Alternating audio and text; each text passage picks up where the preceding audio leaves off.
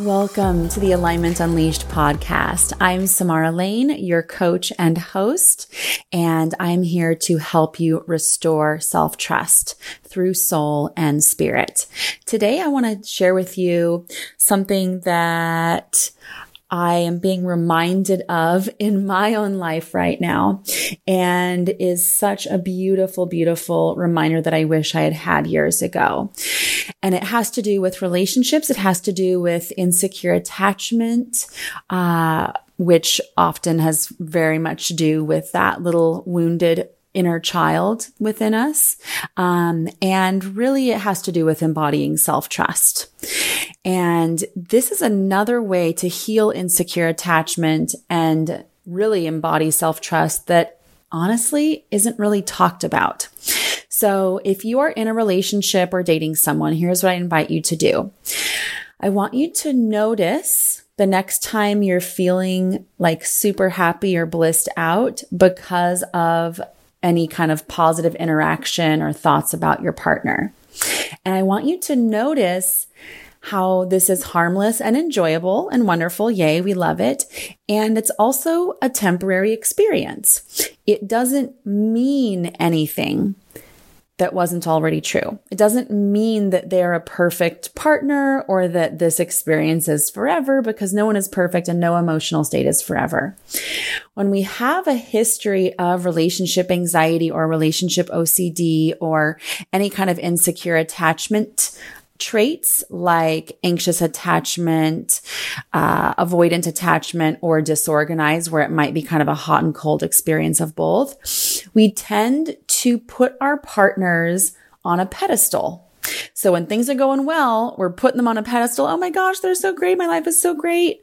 We can feel like there's this wholeness or there's this completeness that we're getting from the experience of this wonderful person, which they are a wonderful person and we do get to experience them. And that is great. That does feel good, but we haven't become more whole or more complete. Our life is now not any more worthy. We are not any more worthy or good than we were before. Right?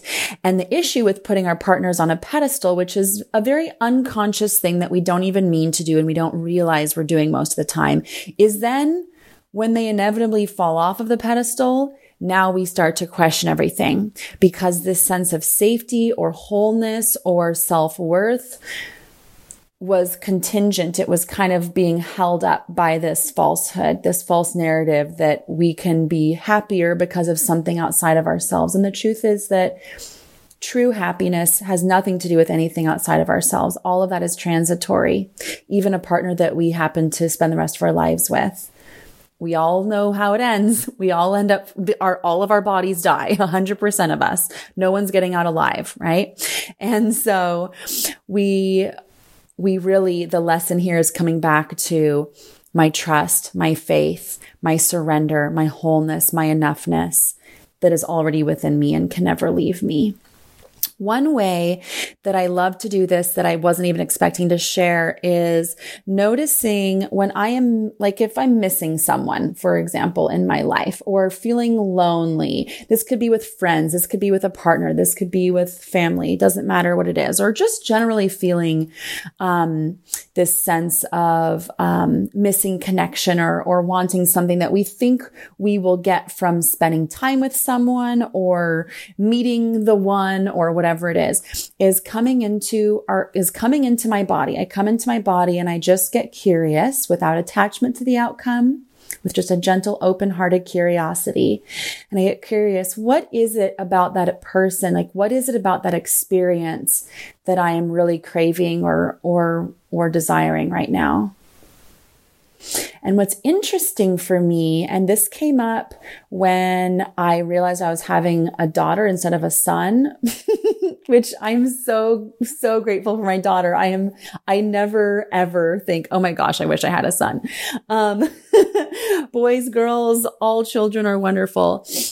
But there was a part of me that used to think I wanted a son and had to grieve a little bit that fantasy or that desire of having a son.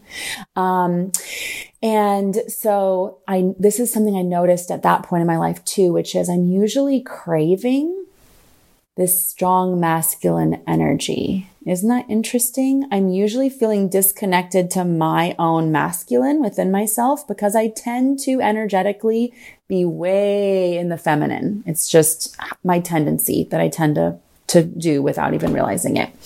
And there can feel like this inner imbalance. And so, when I am craving some kind of, connection with someone or to be held or to feel safe or something like that, often it's that I'm actually craving connection with my own masculine, because we all have masculine and feminine within us.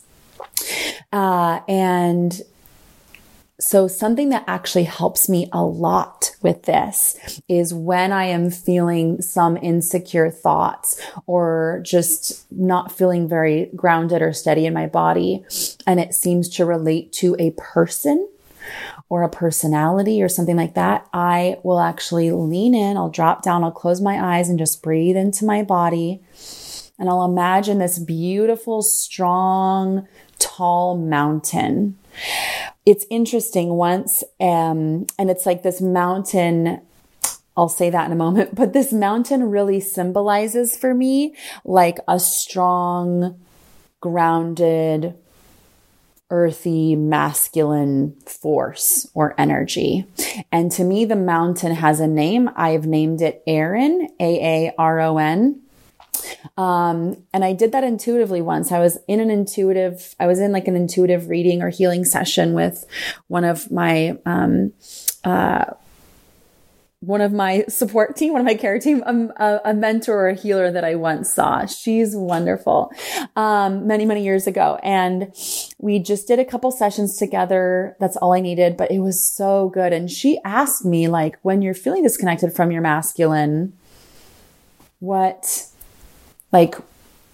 think of what would personify this strong masculine energy, almost like a father energy or a brother energy or just this strong masculine energy. And the first name that came to my mind was Aaron. And I was like, oh, okay. And it was like the more traditional spelling Aaron, like the masculine Aaron. I was like, oh, that's interesting. She looked it up. And she was like, oh, Aaron means like a strong, tall mountain. I was like, that's really interesting. So that's what I come back to, is often just that visual. And you can get curious within yourself. What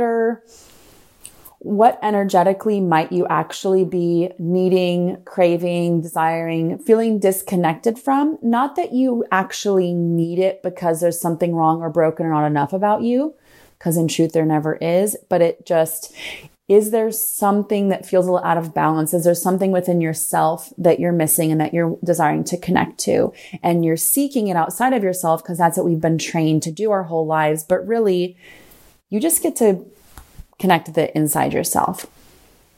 Because honestly, every relationship in my life is strengthened and nourished, and I feel more connection and more gratitude and more fulfillment from those relationships when I first am connected to my own strength and wisdom and security within myself. It always starts from within. It's a bottomless cup that will never be filled if we're seeking it from outside of ourselves. So notice that tendency. So coming back to, in the happy times when you're feeling blissed out about your partner, or like just having a pleasant moment with your partner. In the happy times, I invite you to lean into those sensations with mindfulness and gratitude for the beautiful gift of that moment. Like breathe into that energy and feel it as fully as you can, and cry happy tears if you feel called, and dance around and celebrate that. Like have so much fun with it when you are feeling good. It's never about pushing away what feels good or judging it or anything like that. We get to let all of that in. We let all of our feelings in, positive and negative. I just invite you to also notice, and it won't always be the case, but notice if there are any attachments or all or nothing thinking going on. Notice if there's a little bit of insecurity, putting someone on a pedestal going on. And trust yourself. If no, there's not, Great. I don't want you to walk away from today's pod episode and go, oh no, I have to question and analyze every time I feel good. No. But you know those times where it feels good, but there feels like this achiness or this neediness around it. You know the difference. So in those times where you're noticing some attachment, some all or nothing thinking, here's what you might look out for. Attachments might look like, I need to experience this more often, or I hope this feeling never leaves me. It could be the urge to merge, to be around that person all the time, to put most of your attention on the relationship instead of also on healthy things like your connection with yourself, like we've been talking about, or your connection to a higher power, or to the acts of service that bring meaning to your life. Because really, we're all here to be in service to the highest good and to one another. And that's where real fulfillment comes from, is from coming from that place in ourselves of how can I serve today? How can I live from alignment with love today? All or nothing thinking is another really common one. All or nothing thinking might sound like, oh, good, I feel attracted to my partner, or I feel in love with my partner. So this means I made the right choice. They must be right for me.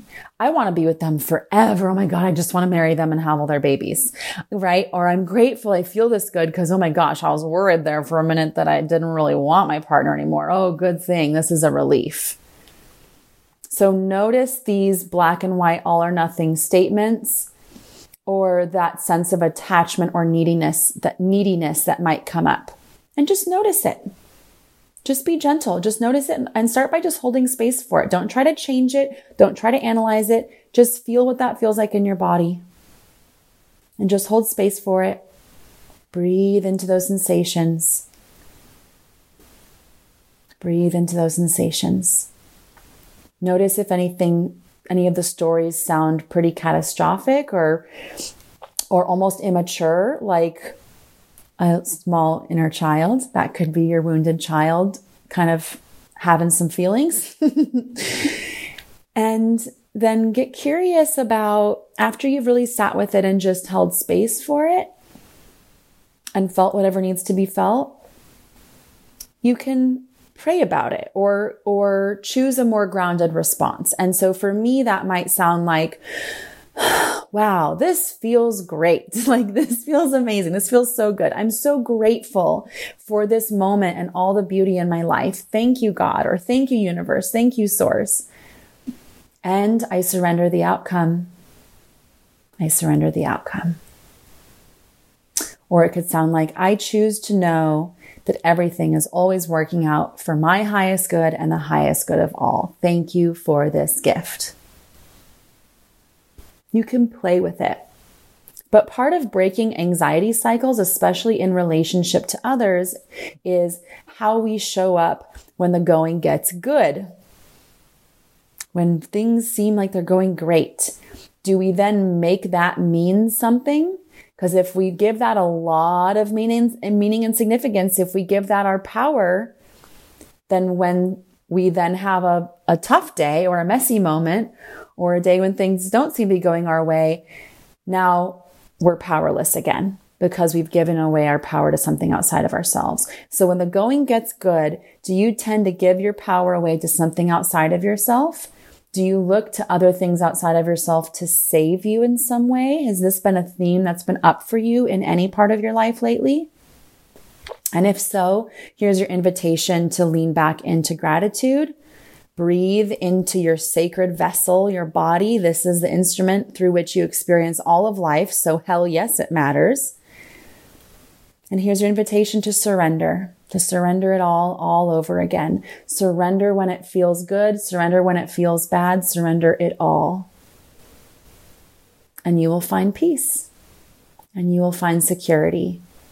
And you will embody self-trust in your relationship with yourself, and therefore in your relationships with others, whether it's your partner, someone new in your life, or any other person. Thank you so much for listening. Till next time, this is Samara. Thank you for tuning in to Alignment Unleashed.